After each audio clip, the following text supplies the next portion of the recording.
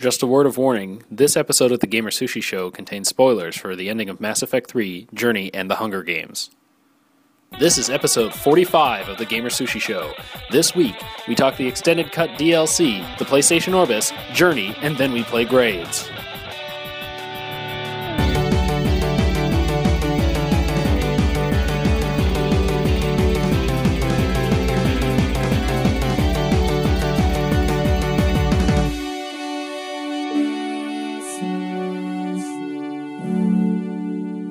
Hi, welcome to the GamerSushi Show. I'm Eddie. I'm Jeff. And I'm Mitch. And this is episode 45 of the GamerSushi Show. This is the one right after our epic Mass Effect 3 spoiler podcast. In which we all loved the ending and disappointed everyone everywhere. No, we're traitors to our race. Yeah, yeah, race. No, people were very respectful in our comments. That's what I like about our site. Is that it's not a typical internet community. I hadn't noticed. No, we don't. We didn't have any like comments that made me go, "What?" Like well, when I read them, like I did do kinda, everywhere Not like a else. certain podcast you recently guest starred on. Yes. It's not like Eddie's famous or anything now. Too big time now. So I'm surprised you're here. Aren't you heading up a panel at PAX this weekend? How to leave your friends behind? Yes. While sitting in a hot tub, drinking Cristal. Yeah. For anyone that didn't know, I was on the Rooster Teeth podcast earlier this week talking about Mass Effect 3 also, and I just stole everyone's opinions from this podcast and used them on that. So Because we're geniuses. worked out pretty well for me. You also liked the ending, much to the disappointment of all the hundreds of angry people that commented. So. Yeah, it was pretty funny. No, the comments were pretty good overall. There were just a couple of people that were very upset that everyone on the podcast liked the ending, which was wild to me. Like the level of upsetness that some people had. I don't know. Do we want to mention that Nick and Anthony aren't here? Oh yeah, Nick and Anthony aren't here. So So I Nick just feel like someone needed to speak to that. they would have figured it out eventually. Well, I know, but I feel like if we don't acknowledge it, it's kind of rude. Yeah. As a Canadian, yeah. I feel the overwhelming urge to be polite. We'll delegate politeness to you. How's that? yeah, Thank you, we sir. would have moved the podcast a little bit, but I am afraid that I'm going to be a father any day now. So I wanted to get a podcast. Right. Impending baby drop, basically, Yes. is what's happening. So. Yeah. It's pretty bad. Every time my wife calls me now, I'm like, like if I'm at work and like I get a phone call from her, I'm like, oh God. She's just like, "Can you get butter?" And you're like, "Oh God, Yeah, why?" yeah. Like last night, she called when I was in the middle of a meeting, and I like walked out of the meeting to answer the phone, and she was calling to ask about dinner, and I was like, oh, I was like, okay, so we're not having a baby right now. She's due dinner. next Saturday, so Oh man. like 8 or 9 days, which is kind of weird. Well, we're glad that we could have you here, at least. And Yeah. One I last just time. want to play so many video games this weekend. It's kind of like a baby bachelor party weekend. right. Except it's just you alone in your living room Yeah. I just Last want to play gasp. so many video games. and Miranda's ass. Yeah. So, anyway, I guess since we talked a little bit about Mass Effect 3, we can go ahead and jump into the big news kind of this week. Is that BioWare came out today and said that they're going to be doing the Mass Effect 3 Extended Cut DLC. The basic gist of this whole thing is that they are releasing DLC that is going to expand on the existing ending, and they say no other ending DLC is planned. Like no other. That actually surprised me. Because I've been expecting like a post-ending Shadow DLC. Broker. Yeah, I've been expecting some kind of Shadow Broker epilogue thing, but they're saying no other extended like ending stuff is planned at all. And so it sounds like every other piece of DLC we're going to get is going to be kind of like Overlord or Katsumi or the kinds of things that fit into the framework of the game. Yeah, well, to be fair, like unless it's under a very specific set of conditions, like Shepard dies. Yeah, yeah. Right. Well, that's like I was saying. Like I felt like the only way you could have post-ending DLC is if it was from the perspective of a different character, Yeah. which probably would be very difficult to pull off. I feel like it could go pretty well though for some people, like for certain characters. I think people would get behind that. Garrus. Yeah. Give me Garrus. I can see that. I mean, so I have to say, like, there are cases where, Enslaved had post game DLC that was from the so it was from the perspective of one of the side characters. I want to say it happens during, like, at the same time as the main game, and it was actually even better than the main game. So there is a precedent. It is possible to do that.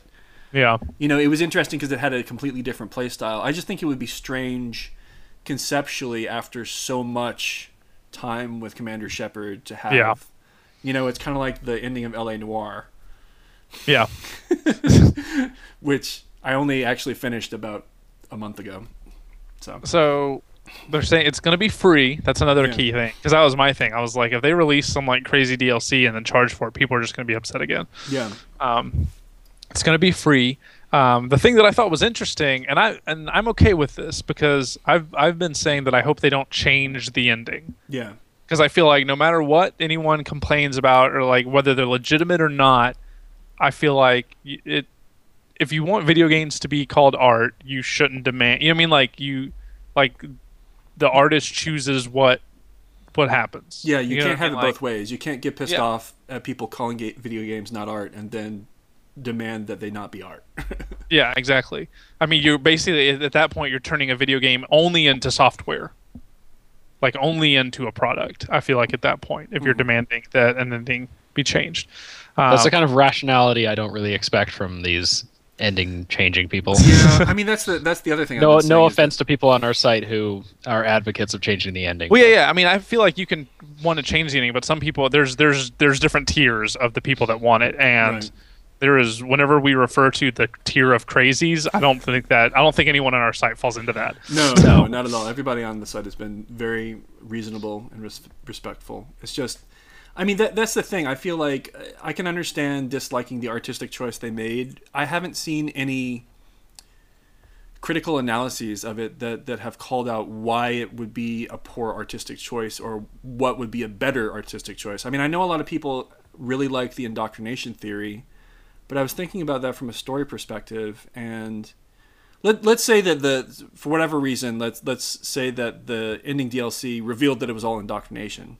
Well, I feel like that could go one of two ways. It's either there's this twist, and oh no, everything you thought was happening was a lie for however many hours of the game, and it's actually much, much worse than you thought it was, and then the ending is even bleaker, or it's better than you thought it was, and then what happens? You play the quote-unquote real ending for a couple hours? I mean, either way, that seems really dramatically unsatisfying to me.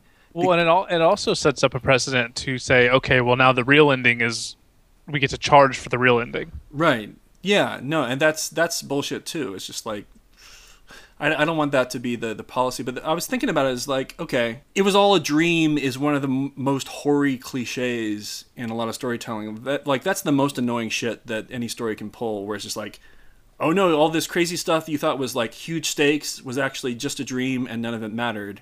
Because that sucks all the air out of everything that you thought was going on. I mean, if it turns out that everything that you were so invested in was a lie, then you don't care what happened. None of it mattered.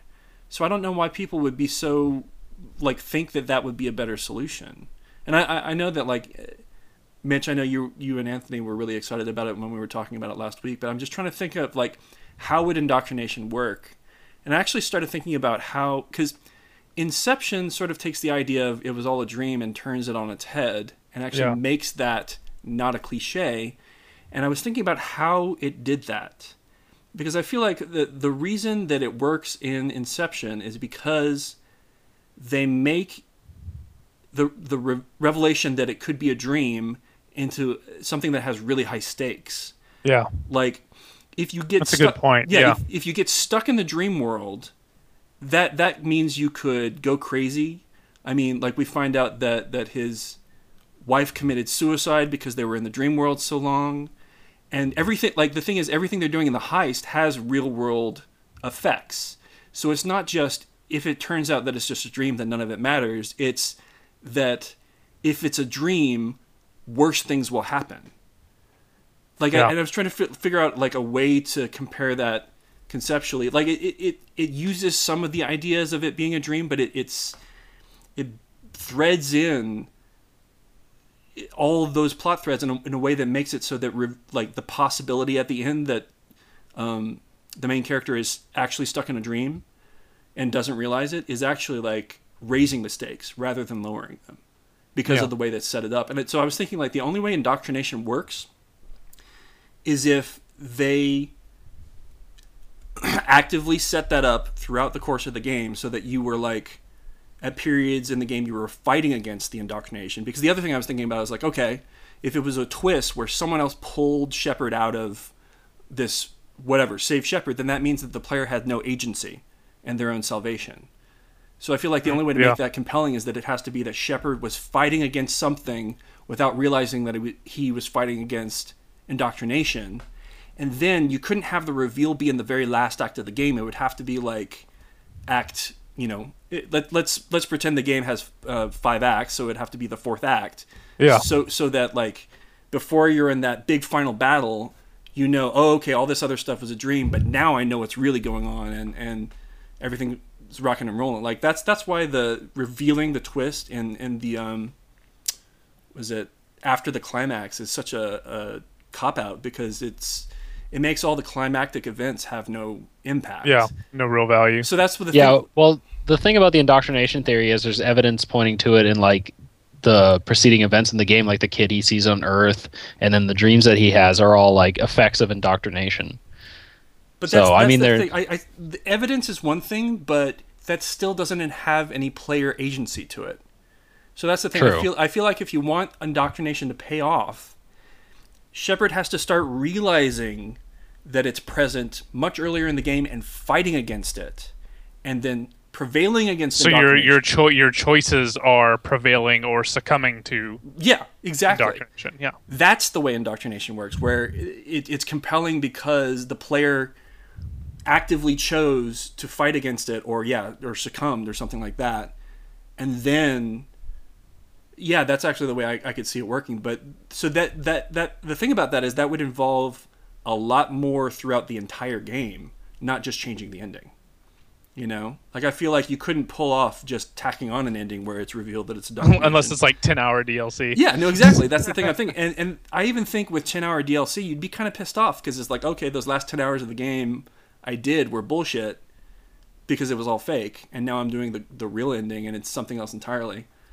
I mean, the other thing I was thinking about, like, people who seem to want there to be a lot of different alternate endings is how do you come up with an ending that makes it so that all of them are possibly canonical? Like because I feel like there are certain fixed points. There's like the Reapers are going to show up, the Crucible has a certain function. Well, and they're gonna branch out with the Mass Effect universe further, from here, right? Because they've reset the whole galaxy at this point. Mm-hmm. And they've reset the galaxy, and now it's at this new starting point, kind of moving forward. Mm-hmm. And so, I mean, they've reset their own galaxy. So now, like that. Yeah, to me, all 3 of those endings achieve that reset. Yeah, I have to feel like that's what they want for the future. Yeah, they were probably like that was probably built into their plans for the rest of the franchise. Oh yeah, like the 3rd game had to have a specific endpoint in order to proceed to, and I want to say that Synthesis is probably the canonical ending. I feel like that's if you would, I got the impression where if you didn't have much readiness, then is it like you don't get the other options and Synthesis is the only one? No, it's actually the other way around. Oh, you only get Synthesis if you do certain things. Okay. So Synthesis is all right. So then maybe it's one or the other. Probably the Destroying the Reapers is the canonical. I'm guessing the red one. Yeah. Fair enough. But yeah, no, that's the thing I was thinking about. All right, so if you wanted more alternate endings, you have to keep in mind that all those fixed points have to be canonical. So it like you can only have alternate endings if player choices could affect events. So your player choices couldn't affect whether or not the Reapers came. You couldn't really affect whether or not the Crucible was a thing. So what can you affect? I mean, I feel like... I think that's why people are upset. They wanted their choice to affect the ending. they wanted to choose what the actual ending was, and which is just it's nonsensical. I mean, that's not realistic at all. yeah, and that's the thing is like I understand like why people I understand kind of why they feel that way, but from I mean just even like just a practical standpoint, it's not very plausible to expect that, oh well, I can choose and make all these things happen at the very end. And on top of that, like, oh, I just lost what I was gonna say. Damn it! But well, you were kind of making me think of how people seem to ignore all the endings you get throughout 3. Like, all the stuff that you did in 2 pays off in endings for all the characters in 3 throughout the course of the game. Just because the last one ending had a pretty fixed ending. 2 had a fixed ending. I mean, there was not really much variation to how 2 ends. But I mean, like, whether you or get not the the same characters cutscene, live. whether or not you. But I'm talking about like once you beat like the Human Reaper or whatever. Sure. Like there's like it's like the same cutscene. You can choose whether or not to destroy the base, which doesn't really affect anything. It gives you like a little bonus to your war assets in 3, but in 1 it's like you get the same cutscene pretty much whether or not you kill the council or save the council. And 3's kind of that same thing, like that you don't you kind of get a choice, but like I think that here's what I was gonna say, that it makes sense to me that there is only one way to stop the Reapers. Right. You mean, and that's what I don't get about everyone freaking out. Like, it makes total sense that no matter what you want to do, there is only one way to stop these guys. Yeah. You know what I mean? Like, why? I don't see how there would be 16 different ways to stop the Reapers. I mean, I guess it would be kind of cool, but and I think part of it too is that people feel betrayed because I think BioWare said something about having 16 different endings. Oh, did they? But they probably meant 16 variations, because when you think about they it, meant like if like the Destiny Ascension survived Mass Effect 1, then that's technically a different ending. Yeah, according to BioWare. Well, and then same thing, like Shepard can be alive in the rubble at the very end. That's a variation. Yeah. Edie could be dead or not. Like, that's a variation. You know, your party members could die in that beam blast if you didn't have enough war assets. That's a variation. I think mine might have. I don't remember. Mine didn't. And so it's like those are all little variations. And so part of it is like it sucks, but like this is part of it is you fell for marketing speak. You know what I mean? Like it was them pumping up and marketing their game, you know, and a lot of times the people that market the game have nothing to do with making the game. So this is also very true. You know, so it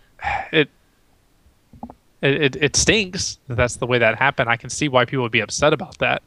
But yeah, I mean, that's why I try not to pay too much attention to what marketing people say about their video games. You could argue, like, conversely, in a way, that this is it shows how compelling the series was, that so many people bought into it enough to actually finish it in a world where no one finishes video games. Oh yeah, for sure. You know, I mean, they did something right. And here's my ultimate thing is I can understand people being upset. I can understand people not liking the choices that were made, and I can even respect it. What really rubs me the wrong way is I see a lot of this kind of sentiment that if you were really invested, you would know that the endings were terrible. It's kind of this sentiment that I see from a lot of people. If you don't agree with me, then you're wrong, basically. Yeah, if you don't agree with me, if you're wrong, but it's even more than that. It's like this elitism. Like, only the true fans didn't like the ending because they were the ones that were invested and care enough about it. And I think that's totally wrong. You know what I mean? Like, it was an ending. Like, so many video game endings are terrible. I expect video game endings to suck. Because I was kind of thinking about it like other trilogies, and a lot of trilogies have questionable third stories. I mean, actually, the Hunger Games is the one that came to mind. I was really disappointed with the third Hunger Games book, and I feel like the reason I did, because people are reading those books now all of a sudden. But right. It'll be interesting to see. I was really disappointed. Yeah. And so I'm curious to see how that movie turns out. Yeah. I'm kind of hoping that they'll tweak some of it, but you know, I look at that from a story perspective, and my reasoning behind why I don't like the third Hunger Games book is because I felt like the character's agency was taken from her. Yes. She went from being a very active, like, driven character to someone who was shell-shocked. And the plot kind of happened around her. Right. And she was just along for the ride. And I guess we might have to tag this as spoilers, but Yeah. Sorry about that. Mitch, have you read those books? Do you care? Yeah, no, I read all of them before the movie came out. Okay, good.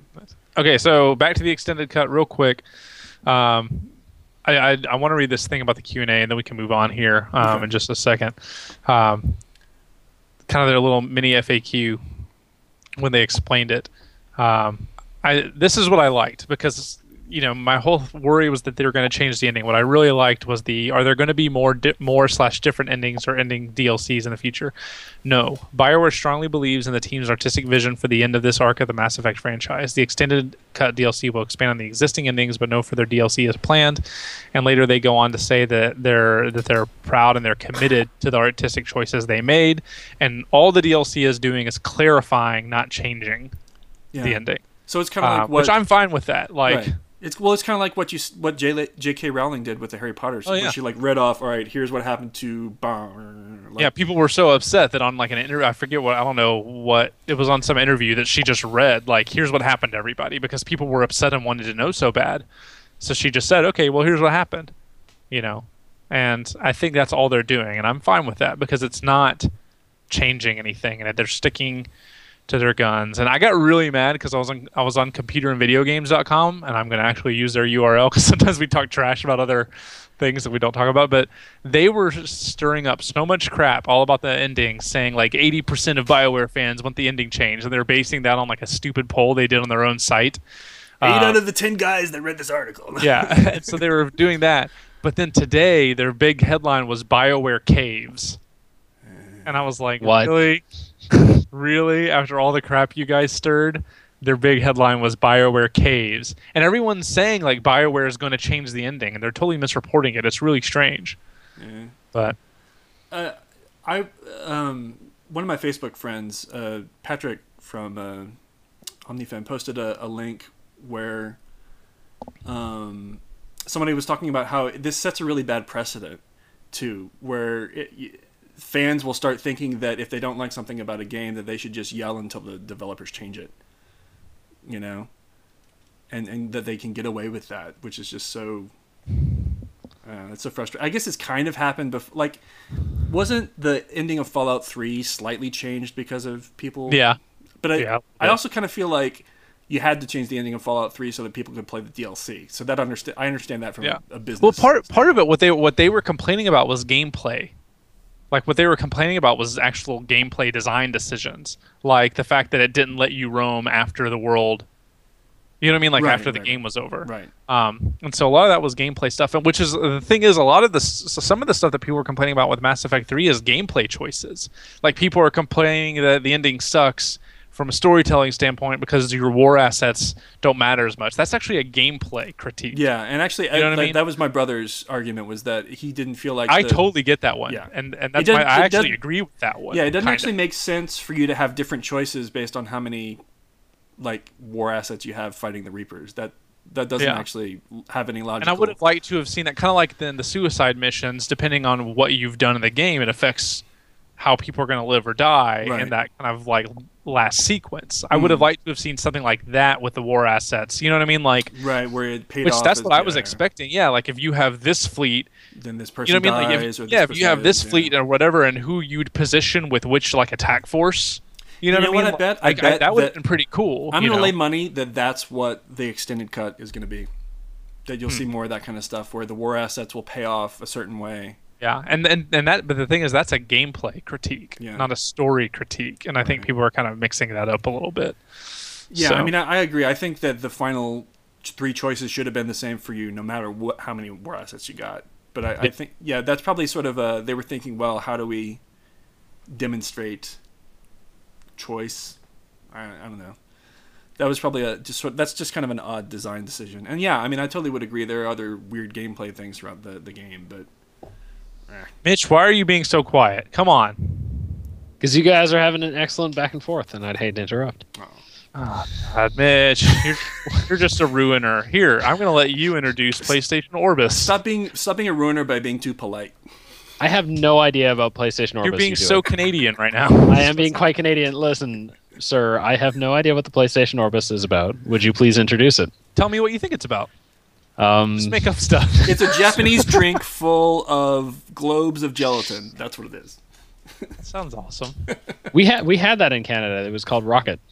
It's actually a thing. I can't remember what it's called. Bubble tea, maybe? Bubble tea. Oh, yeah. We used to have sodas filled with like little gelatin balls. I guess that was based off of bubble tea. Sounds hideous. It was a choking hazard, Ugh, and that is from personal experience. Okay, I had so many balls in my mouth that that just happened. Heard it here first. All right, Eddie, talk to us about the Orbis before Mitch puts more balls in his mouth.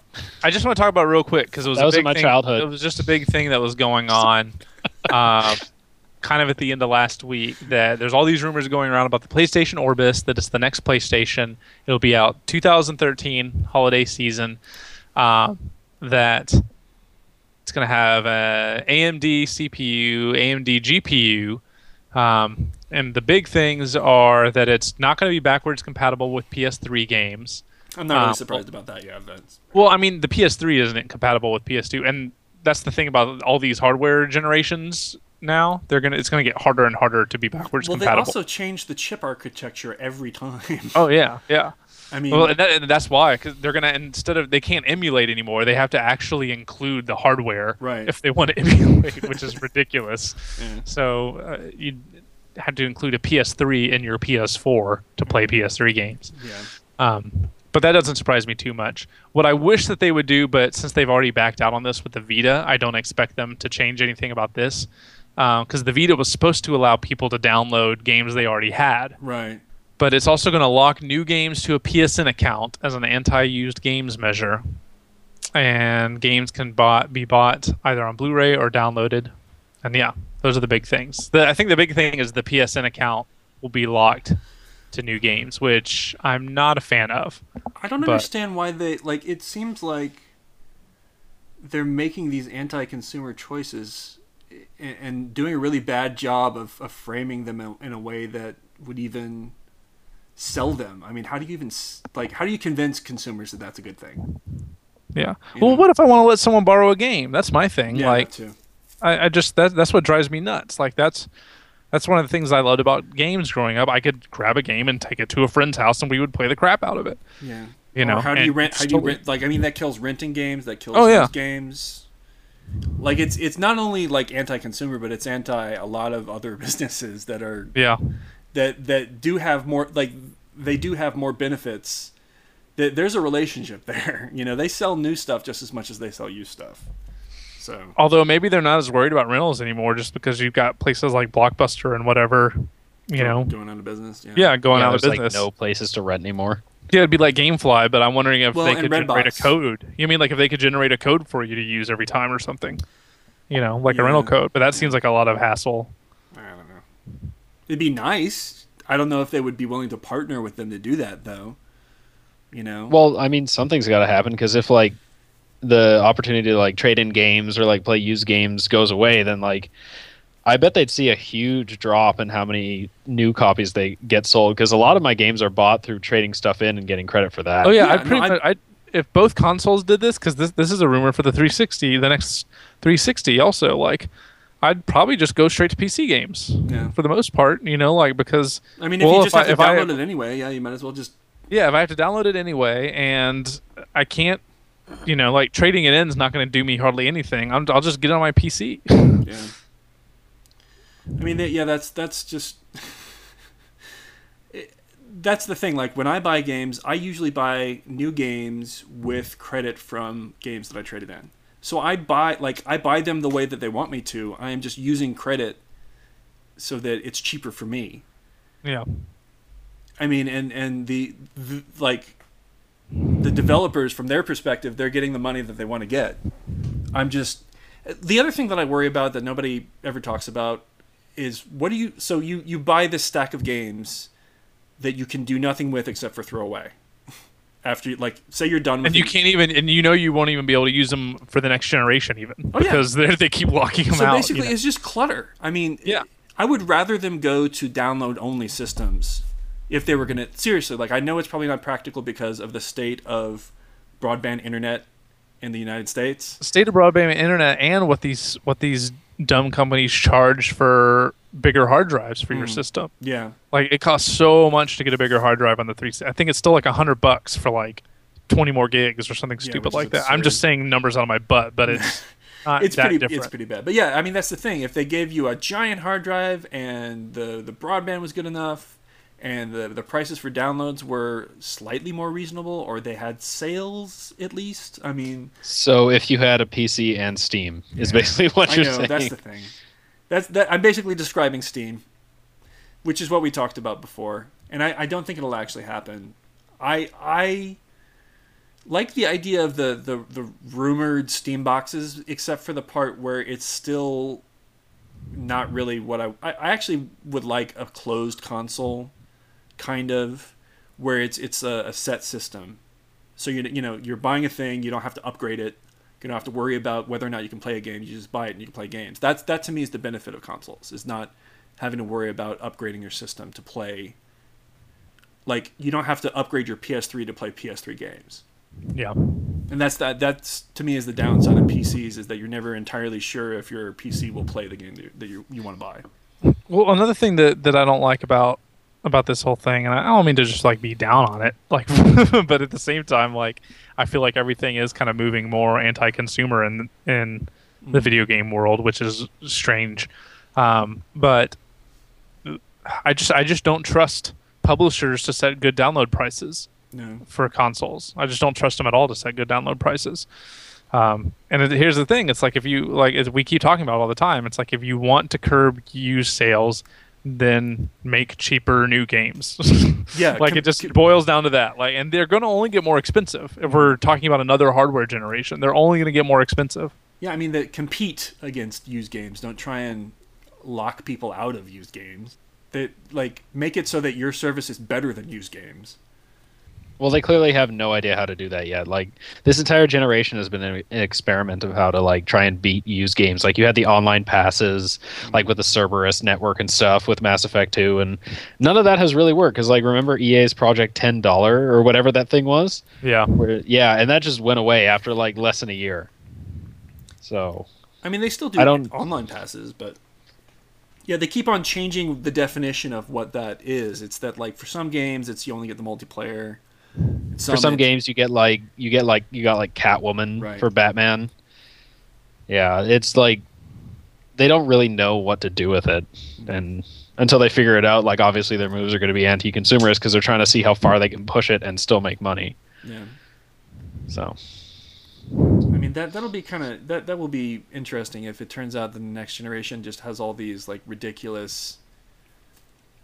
I'm trying to figure out, like, what situation would be a reasonable compromise, because I want to say that some of it was like, okay, well, you can buy a used game, but you have to, like, everything has an online pass essentially, or everything has an unlock. I could see that working if the unlock was cheap enough, you know.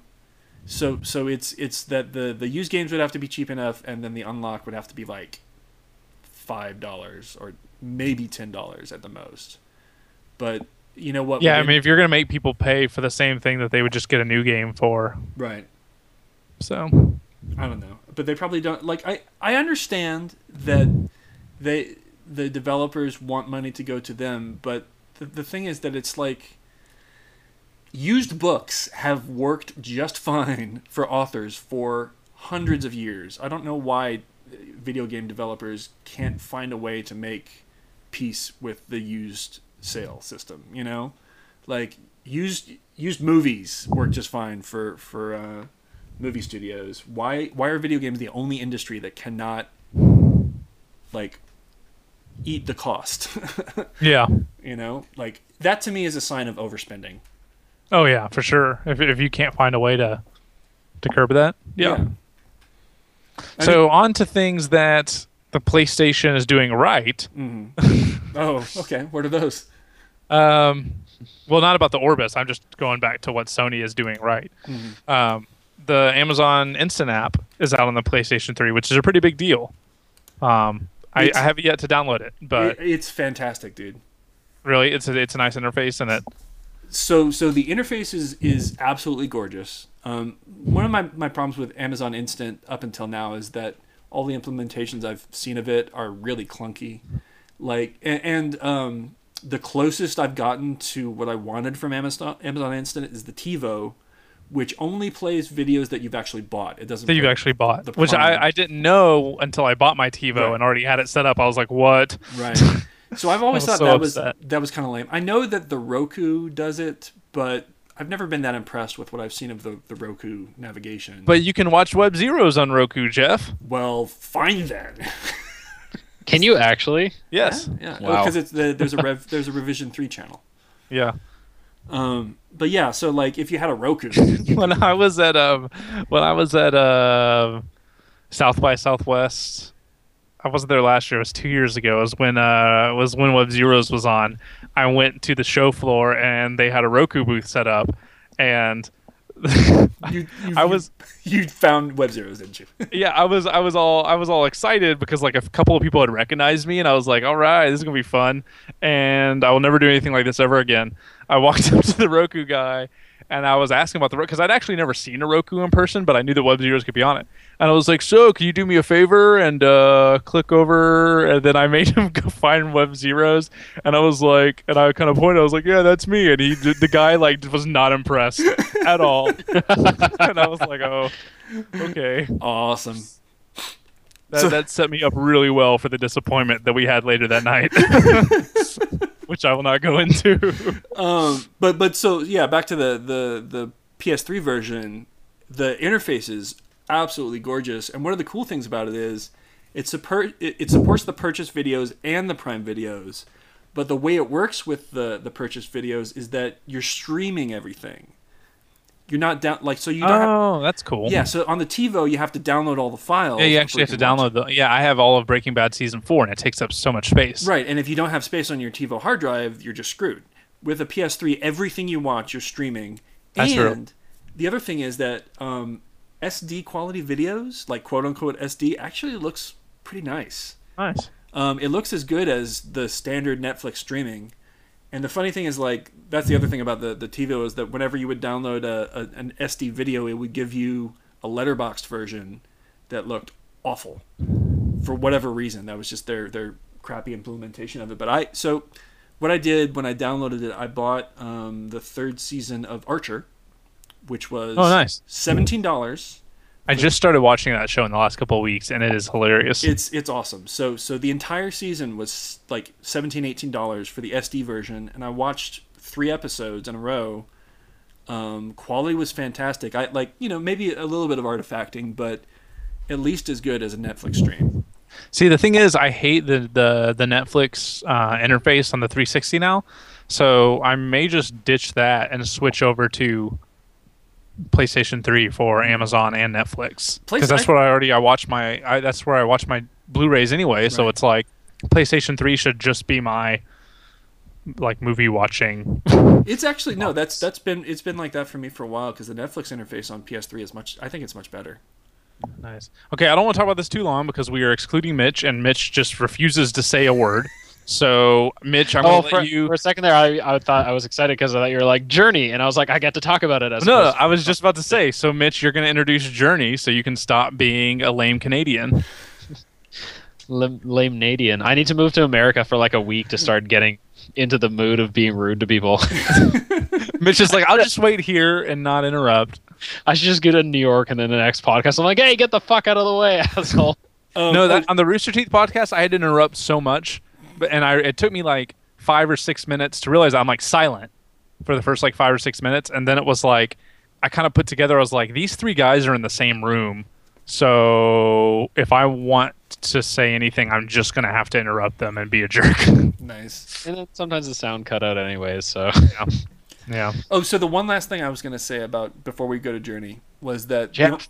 I know the only difference. Why do you hate Mitch? Because hate. The only big difference between the two services is that Netflix has your queue and Amazon doesn't. But the thing I'm starting to realize is that I actually don't use the queue that much. It's a list of movies I will never watch. So it's like I added something 6 months ago that sounded cool, and I just scroll past it every time. So. Oh yeah, I do the same thing on Netflix all the time. Like I have all these movies, and I'm like, I'll watch that someday, and then I'm never in the mood to watch it. Never. Yeah. So. Like I've got like Syriana on there, which I've never seen, but I scroll past it every time. I think it's a really slick app. Like and I think it's like Syriana, one day. But yeah, I think it's got 13 Assassins on there, which I fully intend to watch. I've heard that's like the second half is just a bloodbath of samurais. Yeah, I've heard it's like an hour of setup and then an hour of like climax. That's what she said. Nice. Heyo. Okay, Mitch. On that note, talk about Journey for a while. We'll just sit here in silence for 15 minutes while you do that. Oh God. Okay. So, Journey is like a game. Fired from the here's the thing: the game is hard to spoil. Like, there's not much that happens in the game, but at the same time, if you ever plan on playing this game, do not listen to this. Yes. Like, just go play it. Playing Journey. Yeah. Has to be gone into like pure. I absolutely feel that. I also way. feel like, yeah, Eddie, I think you're right that you should play it in one sitting because it takes maybe max 2 hours. Yeah. Yeah. Like at the very most 2 hours. And part of, and I'll talk about this a little bit later after Mitch talks for the next 15 minutes, but part of, I feel like the catharsis that comes at the end comes through the one sitting of struggling. You know what I mean? Like part of like that of what makes the ending of it so great is that you've journeyed and struggled and sat there, that whole time. So anyway. Jeff, you beat Journey, right? Oh yeah, no, I finished it last night. Okay, yeah, I wasn't sure if you'd beat it because I know Anthony beat it. We've all of us have beat it except for Nick. So. Except for Nick because he fails, but he's not even here, so who cares? So Mitch, set up the game, and then after you set up the game and what it is, then we will give people a spoiler warning. Because I feel like if anyone's thinking about it, they should hear what it is and what it's about, and then. Yeah. Okay. So Journey is a game that's downloadable on the PlayStation Network. It's by that game company who made Flow and Flower for Sony. So if you played either of those two games, you kind of get a sense of what Journey is. But basically, what you do is you are just this like mysterious traveler who starts off in a desert, and then your goal is to make it to a mountain that you constantly see off in the distance. There's not a lot of puzzles. There's not a lot of things to do in the game. Basically, the only two actions you have are to jump and to make like some sort of like chirping noise. And you basically walk through the desert, solve some minor puzzles, and keep going forward. The thing that Journey has that's different from everything else is that it has like a multiplayer component that's like people can join your game, but you can't actively talk to them besides the little chirp noise you can do. And you basically can travel with one other person, and if you ever lose them, someone else can just jump into your game, but you'll have like no idea that it's a different person. Like the game doesn't tell you. The only way it doesn't tell you who they are until the end. It puts their name in your credits. Right. Yeah, so you go through this huge emotional journey with Sergeant Doobie. And I think one of mine was like 42 gun Crip or something like that. Yeah, but one of mine was like that like lowercase x, uppercase X, quick sniper, quick scoper or whatever. So yeah, that's basically it. Pretty much. Keep it classy, PSN. That's basically it. Like Journey is really simple to describe, but like the stuff that happens in Journey and like the things you experience is what makes it worth the trip. Like I think I said this in my post that it's really hard to describe. Yeah. I mean, it's got a fantastic soundtrack. The music is gorgeous. It's got some awesome. It's just got a couple of really cool systems that is super simple. I mean, you only push two buttons in the game. You jump and you slide down hills. That part where you're sliding down the ruins? Yes. Oh, yeah. So should we say spoilers now? Yeah, Journey spoilers. Please go play this game if you have any access. If you've got a friend that's got a PS3, like find a way to play Journey. It's worth the $15. Do not hesitate to spend that money. And sit down there and play it. Take 90. I think it only took me about 90 minutes. It took me about 2 hours, but I think I got lost a little bit. So. Yeah, but sit there and play it in one sitting and just do it because it is in my running for game of the year already. Yeah, and I won't lie, I cried a little bit at the end. Like I got a little teary eyed at the end. So, okay. Yeah, it's beating out Mass Effect 3 for my game of the year right now. That's not hard to do because I've only played two new games this year. Well, 3 if you count Kingdoms of Amalur, but fair enough.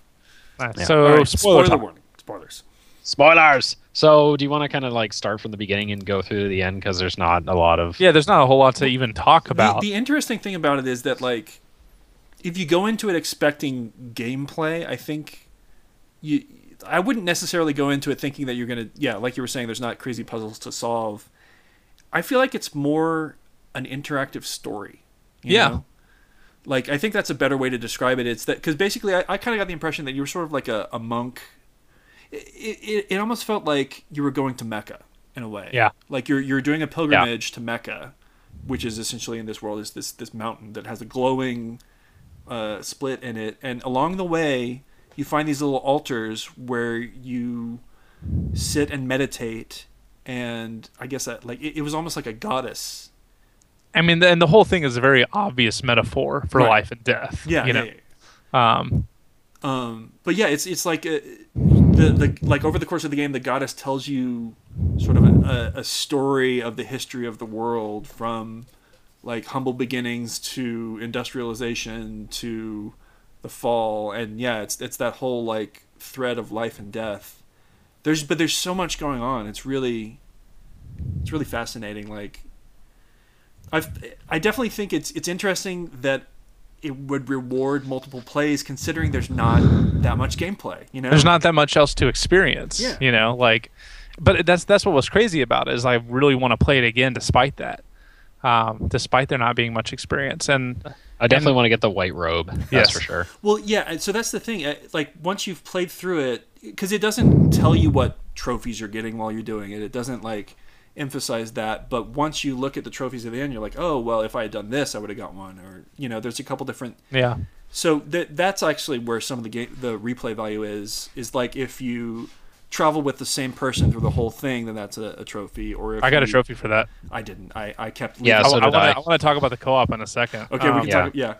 Or like the white robe thing, or it's like if you while you're surfing down sand dunes, if you go through 15 of the arches. Yes, then that's a trophy. I thought there might have been a trophy for that when I was doing it. It felt like a trophy thing, but well, they make kind of like a little musical cue when you go through them. Yeah. Which the game's soundtrack, like just its use of it's pretty freaking incredible. I'm definitely putting the main theme as the outro song for this podcast. Nice. It's incredible. Well, and more than because Jeff, you said that it was more like an interactive story. It's almost like an interactive story meets an interactive painting. You know what I mean? Like because it just has like these gorgeous views, and they clearly set up these shots that are meant like when you're sliding just sideways and the camera pans around and there's like the sun and the ruins. It's one of my favorite visuals in a video game now. Absolutely.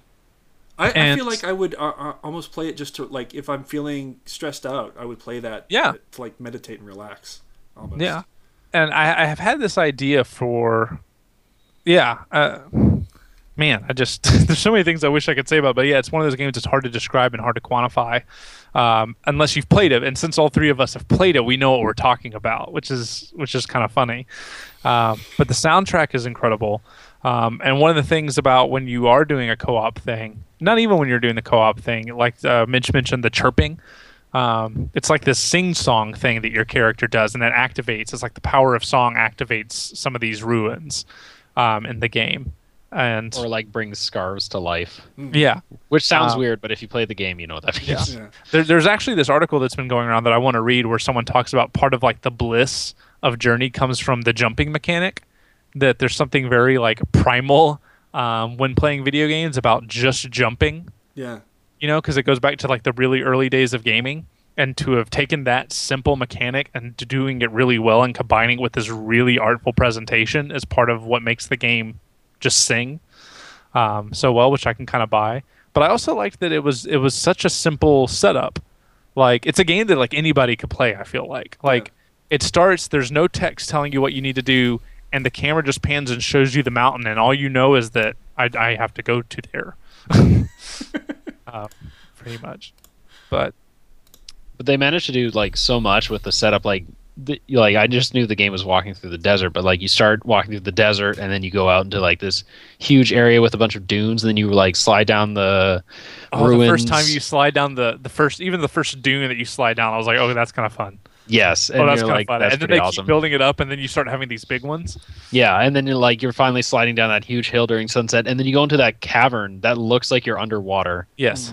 Yeah, I that also was felt amazing. like the world. I was really freaked out during that part, I think actually. they did a Yeah, really good especially job when like with the the world dragon building. statues start activating and they like chase you down. Yeah, no, I mean that's the thing. Like I feel like it's so simple, but there's a whole complex world there. Like you get that history where there's like, I feel like the dragons were.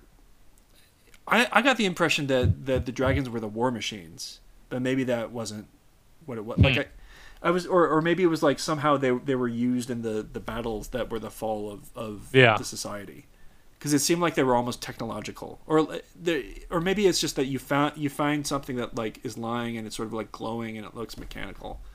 I don't know. Anyway, I just thought it was cool, like because you start finding those little creatures that are like the living scars that chase you around, and there's the huge ones that are like nice scarf dragons, and they did a really good job like building in so many little details that made it feel like a really fully fleshed world, despite the fact that there's no dialogue. There's like the only story you get is from paintings, and it's so simple. And that still managed to give you gameplay cues. Yeah. Because of that world building. Like you knew because of the world building that, like there's those moments you see the scarves, I have to get there because that's going to launch me up to the next spot. Right. If we can switch to the co-op real quick. My co-op experience, part of me wishes I had played the game solo, but part of me is like, man, like I feel like so much of what made my experience with the first playthrough so powerful was my co-op experience, because I had a guy end up in my game almost from the very beginning, and it's so cool the way it does it, because it doesn't tell you that anybody joined your game. It doesn't show you their name. Like it literally is, you just see another traveler doing stuff. And so I kind of like went up to him because it was kind of weird, you know what I mean? Because it's like, oh, here's another person, and I feel like I'm kind of intruding on his journey, and in a way he's kind of intruding on mine. And so I kind of went up to him, and he was trying to do something, and then I wasn't quite ready to do what he was doing, because it's the part early in the game where you're making the very first bridge. Yeah, that's where I met my first traveler too. And so he's trying to get the bridge done, but I could see that there was something like a scarf to get over in the distance. So I was trying to go to do that, and then he kept like chirping at me. And so I was like, okay, fine. So I followed him, and he actually knew where another scarf was and showed me that. And then I chirped at him, and then we went and did that one. And so I just assumed like this guy's probably not really going to want to play with me. It might be like his second playthrough, who knows. But then he ended up like just kind of staying with me, and I was like, okay. And so then, and it was even at the point where like he would just run like hip to hip with me, and I was like, okay, I guess we're friends. So, but one cool thing is that like you can only jump for as long as your scarf is, and your scarf kind of gets eaten up the longer you're jumping / flying. But when you're playing with a co-op buddy, if you sing, you charge each other's scarves.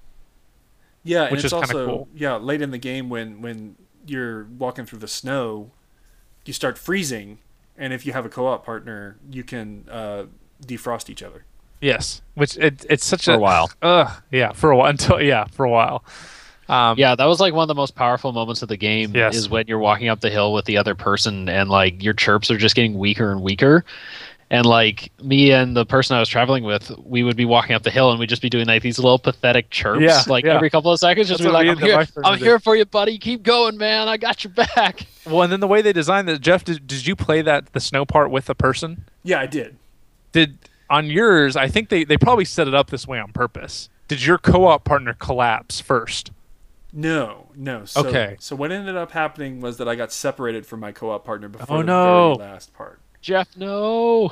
Yeah, well, so you're climbing up the mountain together, and it's like there's like the snow blasting, and you're almost at the end. You can see your goal. You've been playing for an hour and a half, and it's like me and like my co-op buddy. And that's the thing.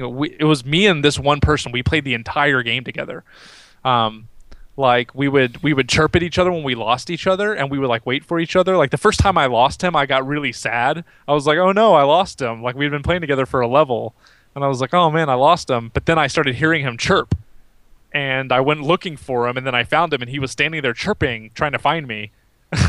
And then at one point, like we finished something and we were about to move on to the next level, but he chirped at me a bunch, so I stopped.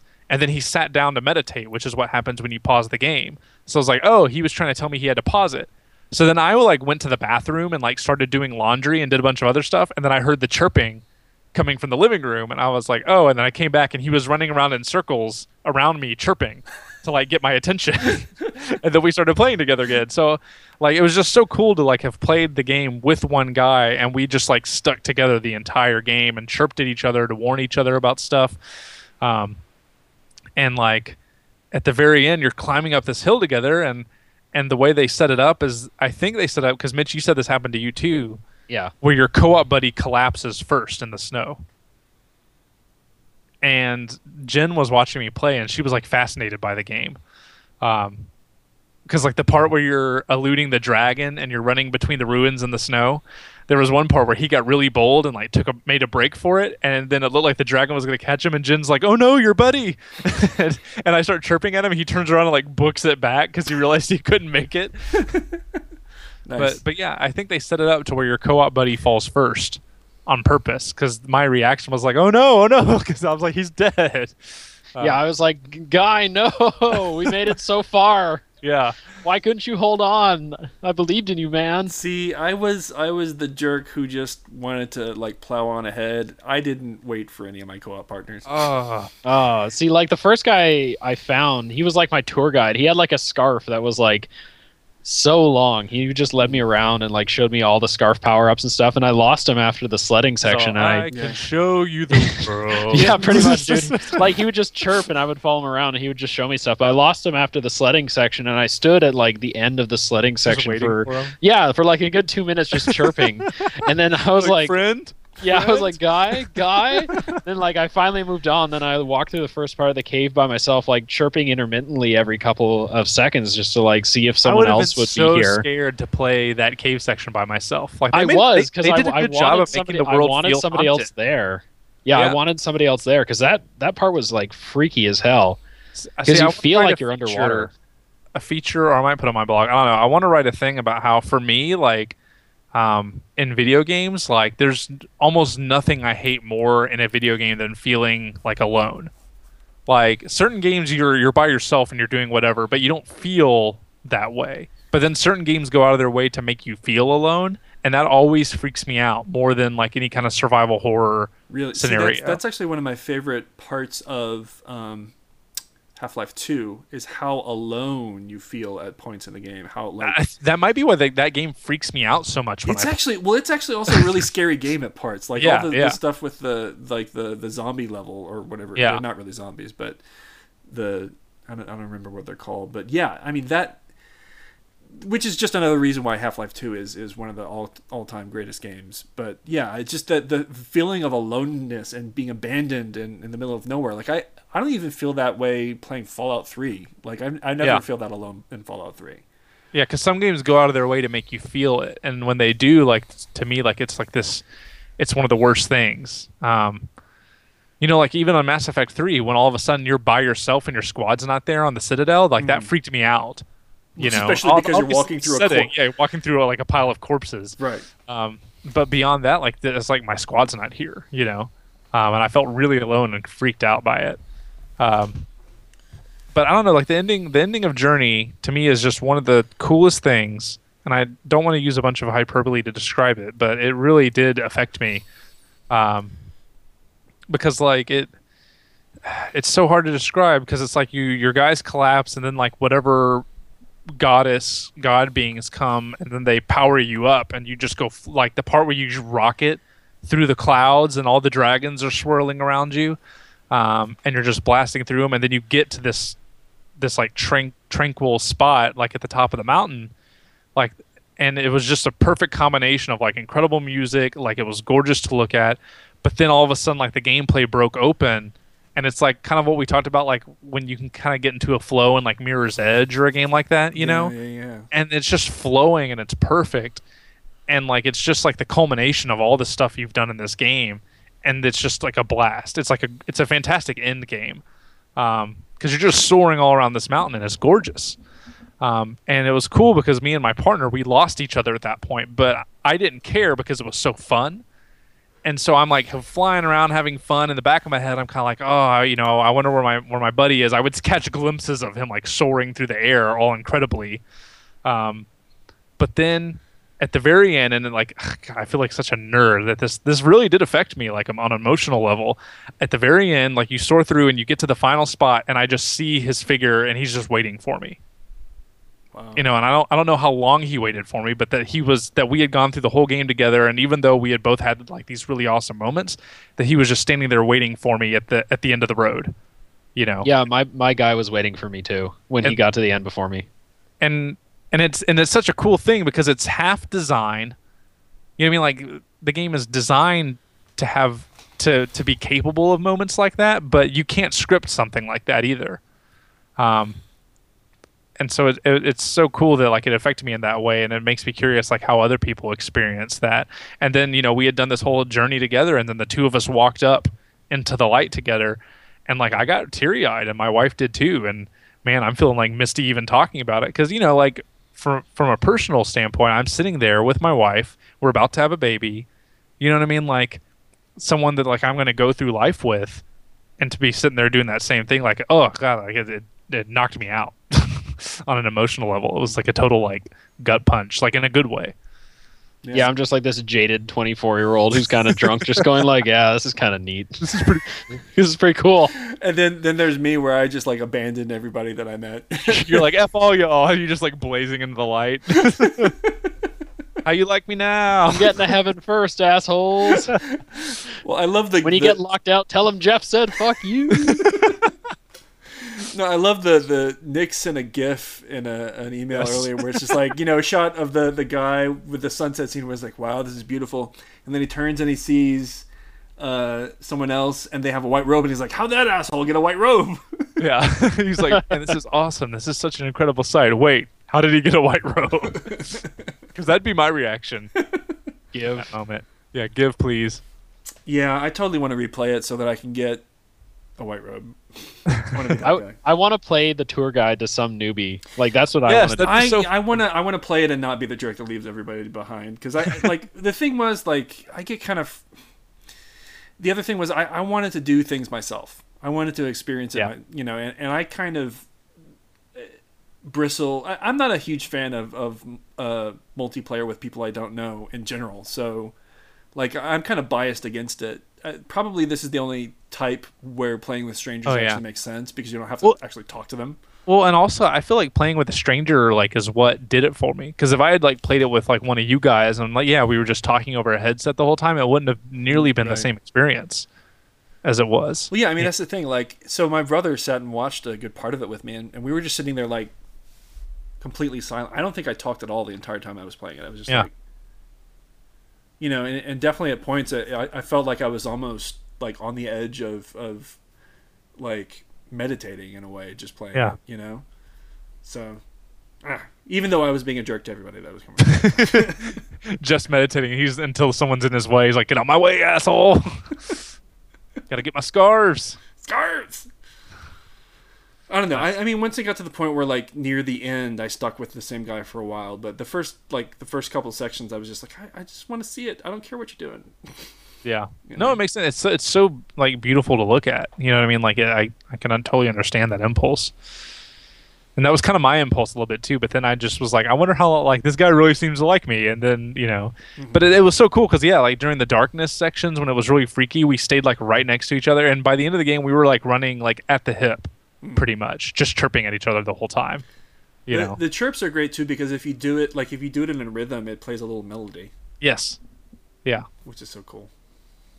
So, all right. So we've talked about Journey for a while. Should we move on to the game now? Yes. Game time.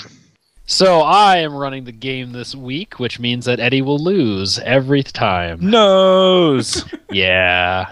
Sorry, Eddie. This week we're going to be playing Grades, and in the absence of Nick, I will be running it, as I have said.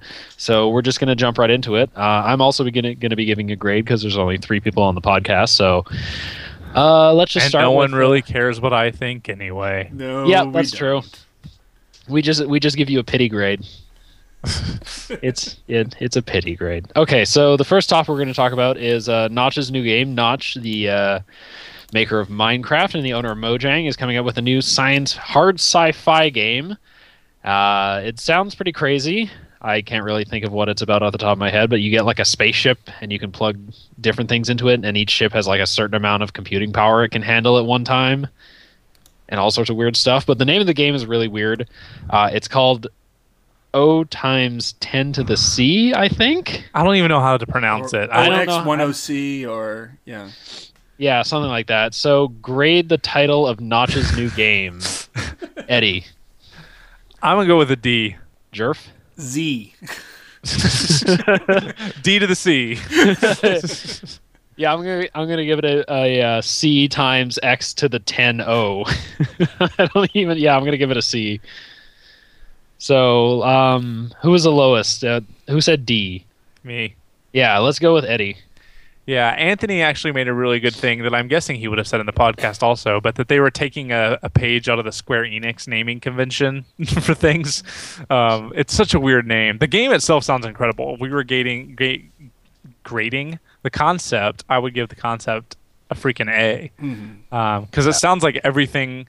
Not everything, obviously. I've never been sitting around thinking, but it sounds like just the kind of things that like dreams are made of. Well, yeah. Okay, so listen to this bit that you pulled out when you wrote about it.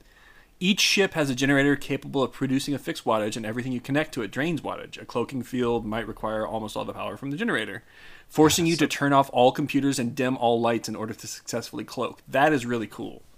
Yeah, and my dream would be is if it takes... like in multiplayer, which is going to have a fee actually. The multiverse, it's going to be, so it's basically, this is kind of an MMO, but you can play single player and still go against the AI. But my dream would be is if it takes one person to pilot the ship and one person to run the computer, because then you would have like an engineer, right? And that would be awesome. That would be multiplayer guns, ships. Then you could have people that are controlling the gun. Like, I hope so badly. I hope, and it sounds like a mining game too. So to me, it sounds like, because the whole plot is that people have slept for too long, that they were supposed to cryo sleep, and they wake up like when like the universe is falling apart. And so you wake up, and it sounds kind of like Minecraft in that you start mining, getting resources together, but then you build spaceships with them, which sounds so awesome. Every ship has an actual 16-bit computer that can actually compute and do processes. So it's like you can play a 16-bit game, or while you wait for something, or you could program it to do things. And people are probably going to come up with some crazy stuff that they make their ships capable of because of that. Yeah. Yeah, like people could build like flying calculators and stuff, and meanwhile I'm just going to be playing like the original Mario Bros. On my ship. Yeah. Well, like someone recently created like a working scientific calculator in Minecraft, and it's mind-blowing. Yeah, that's just the bonkers. video. Yeah. I am, so I've never really been interested in playing Minecraft. It just sounds like a time suck that I'm not interested in. I mean, I'm willing to play time sucks if they're the kind of game that I enjoy, but it's like, for whatever reason, it's never sounded like something I'd want to play. This one actually sounds like something I could be interested in, and also a time suck.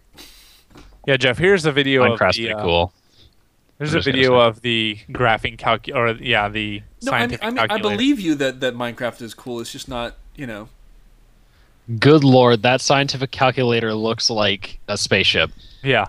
What? Like that's everything, because Jeff, in the game you can have circuits that you build, rudimentary circuits. I've seen stuff about that, yeah. Yeah, so he's mapped all these different things to all these circuits, and through all these functions created a working calculator.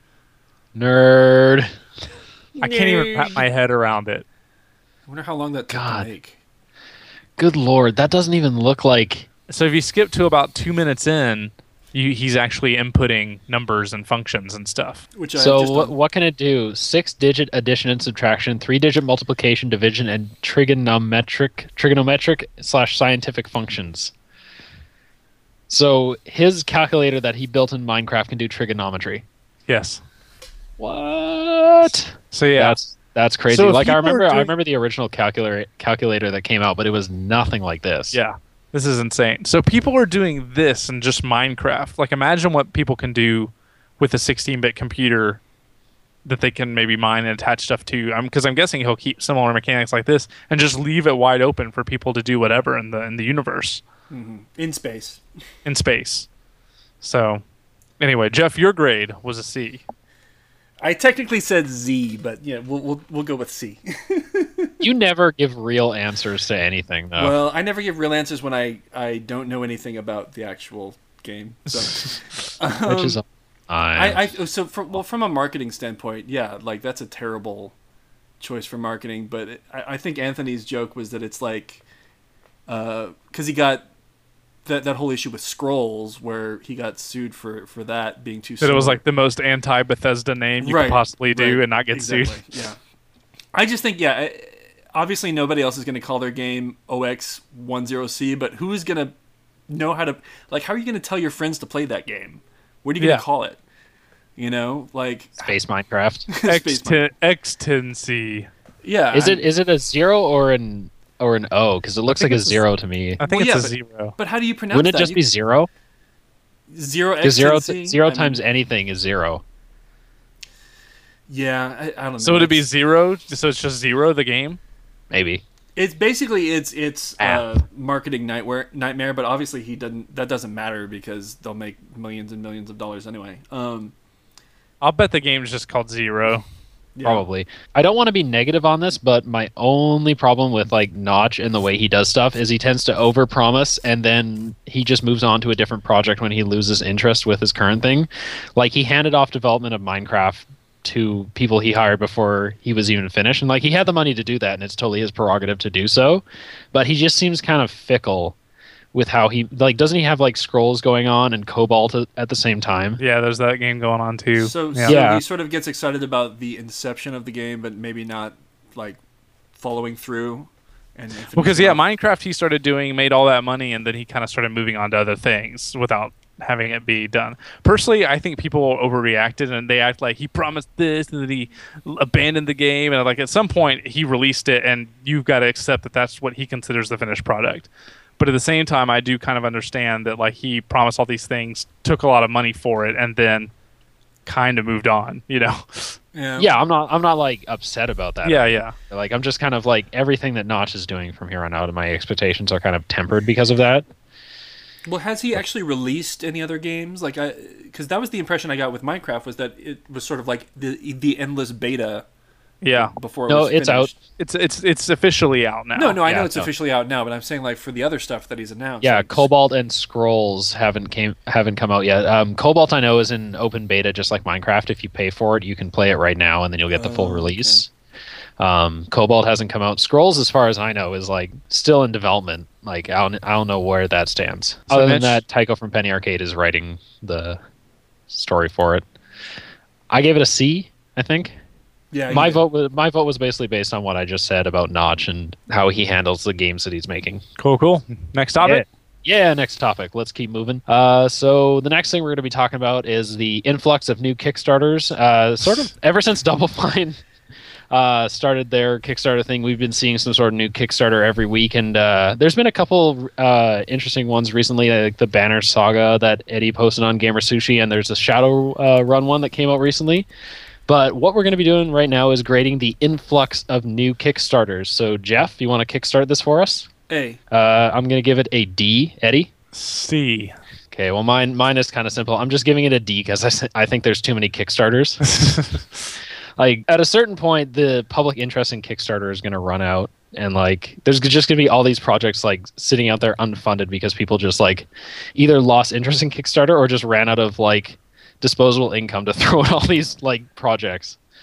Well, and my thing, the reason I gave it a C is because what I understand that there's a tug of war here, because on some level you just need money to make things, you just do. I know this from experience. If you have no money and you spend a lot of time making stuff, you eventually get really burned out. And stop making things. Yes, and stop making things. So you need give money to the GamerSushi Kickstarter. So you need money to make things. Well, GamerSushi is just enough. You know what I mean? It's not one of those. It doesn't take over my life. Yeah, it's low impact compared to something like Web Zeros or Elite World, which is nice because now some other stuff is taking over my life, but I'm getting paid for it. And I'm fine with that. But so it's there's a tug of war. You need money to produce that content, but at the same time, I feel like you should produce some content as an act of good faith. too. Mm-hmm. You know what I mean? Like whatever happened to like being able to produce that content and show people that you can do it and say, okay, now with money, here's what I would like to do. Right. Because anyone can have a good idea. You know what I mean? Like, and that's the thing. Like, oh, well, I have this great idea. I want everyone to give me $500,000 so I can do it. You know, and the ones that I really don't understand are, I've been starting to see a lot of book Kickstarters. That I'm going to write a book if you pay Yeah, me. yeah, and I've got a friend doing one, and I'm going to give him money for it, unless I hope it hasn't run out. But I plan on giving him money for it because he's my friend. But at the same time, you know, part of me, like, I see some of these Kickstarters where it's like, I would like to write a book. I'm like, well, then write it. You know what I mean? Like, write it, try to sell it, get your advance. You mean, like, some part of me feels like you got to put in the time before you expect anyone to give you money. Right. You know, now if you're these industry talents, like some of these Kickstarters are people that actually have industry talent and they've been doing a lot and they're already like the one I posted about that was like kind of the Nordic looking RPG strategy game. Right. They've been working on it. You know, they've already gotten a lot done. They're making it, and I'm willing to support something like that. It's like, well, you're already making this, and you know, you're showing me progress, and like you guys just love this so much, you're making it anyway. Yeah, that makes sense. Well, and I funded that one. Like, as soon as you posted, like, I looked it up. The Banner Saga. Banner Saga. I looked it up, and I was like, looks awesome. $10. Yeah, I'll fund that. I think what you're saying makes sense. It's that they had proof of concept and proof of work, and they're saying, all right, if you give us money, then we'll be able to do, based on what we have so far, we'll be able to add this, you know, get better music, do better rotoscoping, you know, we can commit to doing the 3 games in X amount of time or whatever. Like, yeah, that's why I gave it an A, is because the stuff that I've seen is like that. I don't really spend much time on Kickstarter, so I'm sure that if you went in there's a lot of stuff that is just horrible, slapdash. I mean, I actually funded one a year ago called Kentucky Route Zero, the magic realist adventure game. It was like something that was on posted on Kotaku. That just looked pretty cool. And I know they're working on that, but I kind of feel like that one has sort of fallen off my radar where, you know, I'm not entirely sure if it's ever actually going to come out, you know? Yeah. Like, I get the impression that they're working on it, but they're not really updating anything. They haven't posted an update since, February of 2011. They have run off into the night with their money. I'm sorry, Jeff. I mean, I only give them $10. That's the thing. Like, I don't think that is enough gas to get to Mexico, sir. I don't know. Have you seen how much gas costs? I have not, because I don't live in your country. Oh, much to my chagrin. You're talking about Canadian gas, national. aren't you? You're talking about the 10-cent Canadian gas, right? You can fuel a rocket plane with Canadian gas. That's the thing. See, I've been seeing a bunch for like podcast. Even I'm like, why does a podcast cost $10,000? A podcast is silly. I think they want. I think the podcast Eddie is talking about, they wanted to do some like really high concept stuff with it, but they were asking like $30,000. Yeah, it was $30,000 for. I'm like, come on. That's like, why don't you just call that like my new wardrobe fund? Yeah. If you're going to be honest about it. Yeah, or how about, you know, give me $30,000 and I'll quit my job and I'll do nothing but podcast. There you go. Yeah, that's what you want, right? Yeah. No, but that's the thing. I kind of feel like part of what I'm doing is that I'm only pledging small amounts to projects that look like they actually have a likelihood of delivering, I guess, or, you know, like the Double Fine Adventure one. I had no problem funding that. Yeah. Like that's gonna happen. And like the Banner Saga one, like they are making this game, you know. Yeah. Yeah, but they had like a proof of concept, like you said. Like, right, I feel like that's the difference. The thing I don't like about the Kickstarters that are coming out right now, like the Double Fine one, it's like fine. That was kind of the one that started it. But then the one for Wasteland 2, like I don't think they had anything for it other than the company was like, hey, we want to make Wasteland 2. Give us money, please. Well, you know, technically the thing about the Double Fine Adventure is that they didn't have anything for theirs. I mean, they probably had an idea, but I think the only reason that I feel like that is reasonable is because they're a company that I know the brand name. I feel like it also had really high visibility, so we can rely on them actually delivering. Yeah, and I kind of feel like these other guys, like the Shadowrun guys and the Wasteland guys, are kind of riding on the coattails of a known brand. I just get sick of how every Kickstarter now is posted on a news site like it's news. I'm like, why is this news? Game company tries to make game, you know. I mean, so Game company CEO dressed as a homeless man comes to your house with a hat in hand. Give him money. I mean, I think that I really like the concept of Kickstarter. I think the one problem with, it's kind of like how YouTube can be great if you know where to look. Yeah. If there's no curation, then you're going to get nothing but shit. So, I mean, that's part of it, is that democratic content is great until there's no curation. So I think part of what Kickstarter does is they do have the front page where they're showing, like, they have categories of projects that they're calling out. And obviously, I guess the game sites just jump on whatever comes out. But I don't know. I'm sure there's a lot of terrible projects that never got funded because they're just terrible. So, I don't know. I also feel like some of these games, like, golly, the Wasteland 2 thing got $2 million. Really? Yeah, which is insane. Their asking price was $900,000. Yeah. Ugh. So, and for this front page thing, I feel like they should take something that's 220% funded, take that off and make room for something for something else. You know what I mean? Like, yeah, like once you get like past a point, it just becomes a little ridiculous. Yeah, and it's like, why don't you promote something else that actually might need the help? Mm-hmm. I don't know. I mean, that's the thing. I think there's also, like what you were saying, there's a right and a wrong way to do it. So, like, if you were going to do a book Kickstarter, I could say, all right, I want to self-publish a book that I've already written, but I want to make a really nice version of it. And because I already have a blog, I've been posting samples of what I've written so you could see what it's like.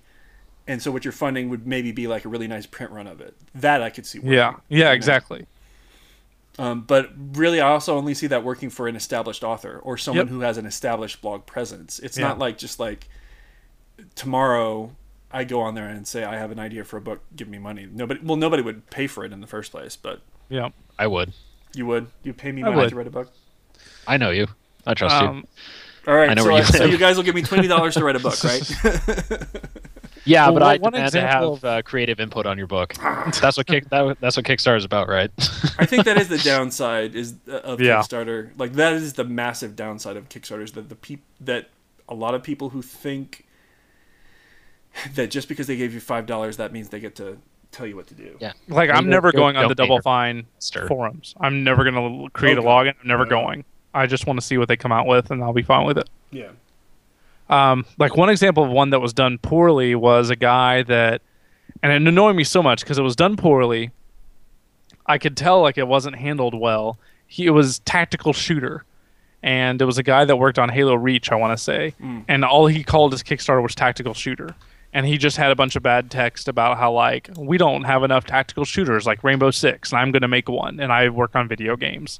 And I need, like, he was asking for something like $1 million or something ridiculous. And it didn't do well. And all these game blogs posted about, like, hey, go fund this, it's a cool Kickstarter. And then it didn't make it. And he redid it and, like, did, like, a new video and, like, rebranded it. And then, like, they posted about that, too. Like, hey, the first one failed. Why don't you go for this one? He gave it a new title and redid his Kickstarter page because the last one didn't work. And like everyone posts about that too. And I'm like, and I think he did get it funded that time because he presented his concept better. But that's the thing. It probably wasn't backed up any better just because he presented it better. Yeah. I mean, good marketing does not mean good results. Well, I think this time he actually showed like why he could make it because he actually like put in like what his credentials were and who else was. And showed a few proof of concepts, and it's like, like the first time he literally, it was just a guy like asking for money because he had an idea, and those are the ones that really bug me. Like, I think the farther this Kickstarter thing goes, like, people are going to start demanding more proof of concept stuff. Like, you're not just going to be able to walk in there and give out your like, hey, I want to make a game, please give me $1 million. Aren't you guys like, tired of not playing more games like Dragon Age? Give me money and I'll make one. I'm going to call it Wyvern Age, and you will be able to fight wyverns. And doesn't that sound cool? $900,000 blocks. Well, I do have to wonder if there's a point. Okay, so I guess as we've talked, my grade has gone down from A. It's probably more like a B or a C now. But you've swayed him. I've been swayed.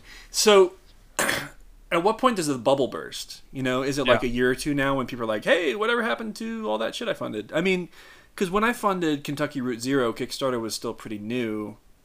It was kind of off the radar. It only got like $8,000. That was they were only asking for like $5,000 and they got $8,000. So, you know, bully for them. But what happens like a few years from now when we start seeing whether or not these $1 million projects actually paid off, or if people even liked them when they came out? Yeah, that's going to be the other problem. One that they totally suck. So I'm thinking we should move on to the last topic of the game. So the last topic, Battlefield 3 recently got a huge patch for all three of its platforms. Enormous patch. It was like ridiculous. It basically changed like the entire balance of the game. It changed like tanks, aircraft, and weapons, and has actually helped rejuvenate my love for the game. So thank you, DICE, for putting out that patch. One of the things fanboyism is a fickle beast. It is. It really is. Well, just ask BioWare how that's working out for them. Oh, thank you. I'm here all week. So 1.6 gigs, I think the patch was. Oh wow. Yeah, it was Jeff, it changed just tweaked the values of every gun, every attachment for every gun, And so this was a free patch? Yeah. Yes. That's insane. Yeah, it's pretty much Battlefield 3.5 now. Is how different it is.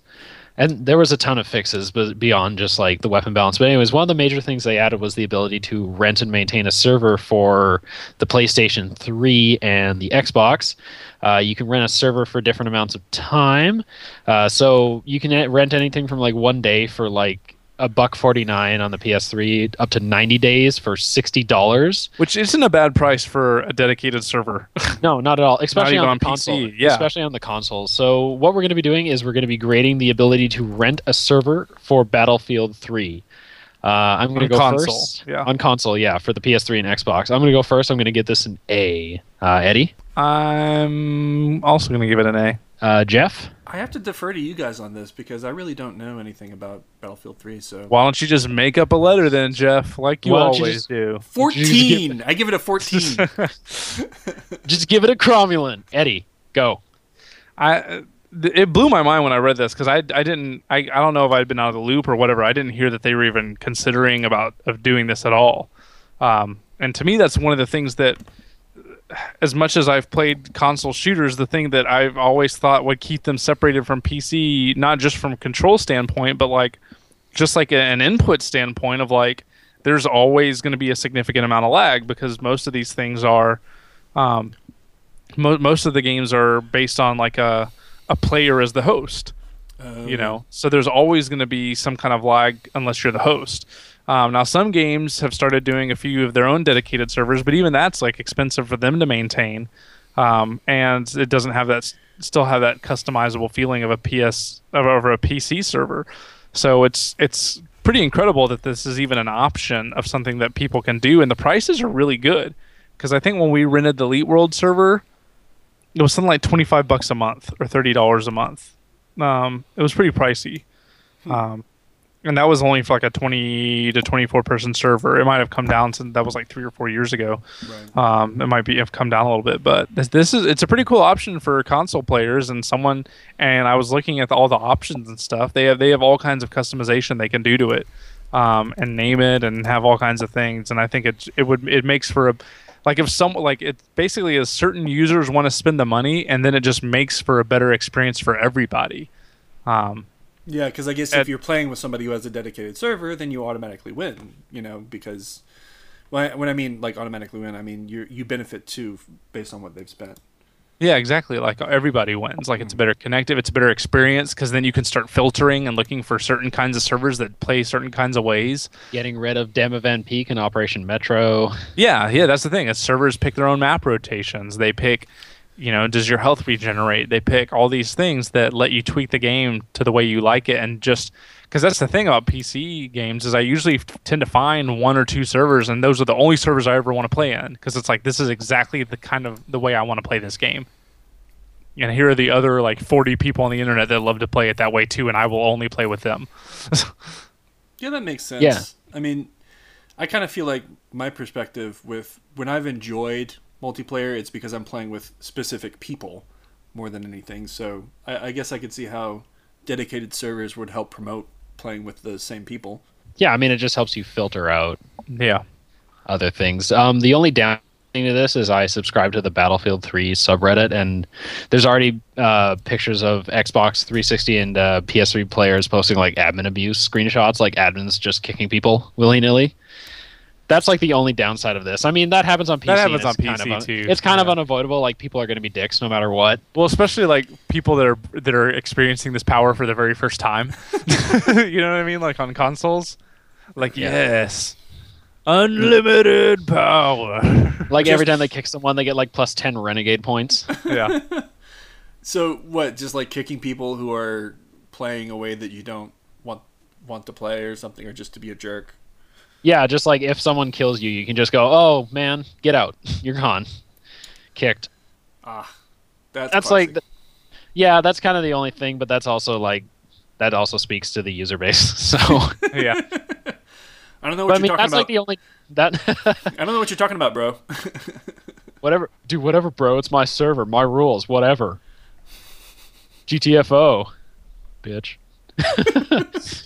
Anyways, that's the only downside I see. I think that, being able to give this kind of options to console players is really great, and like really a great thing for EA and DICE to do, especially like this many months out from Battlefield 3's release date, and especially after this huge patch, you're going to get people coming back to Battlefield 3 that maybe didn't like it the first time around. So this is definitely another incentive to get them to try it out.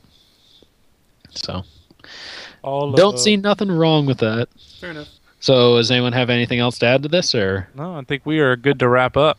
Okay, so that's the end of the game. And the end of the podcast. Yes. That went so well. Sweet. It was good, talking about stuff. I guess we should do a little outro real quick. If you want to follow our This week's winner is GamerSushi. me. It's me. I won. Okay, that's fair, I guess. Yeah, if you want to follow GamerSushi on Twitter, it's twitter.com/GamerSushi. You should also rate and review the cast on iTunes.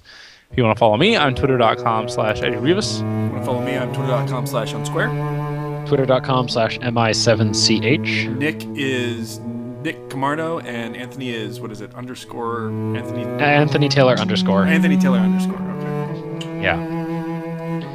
Follow So everybody. yeah. Best podcast ever.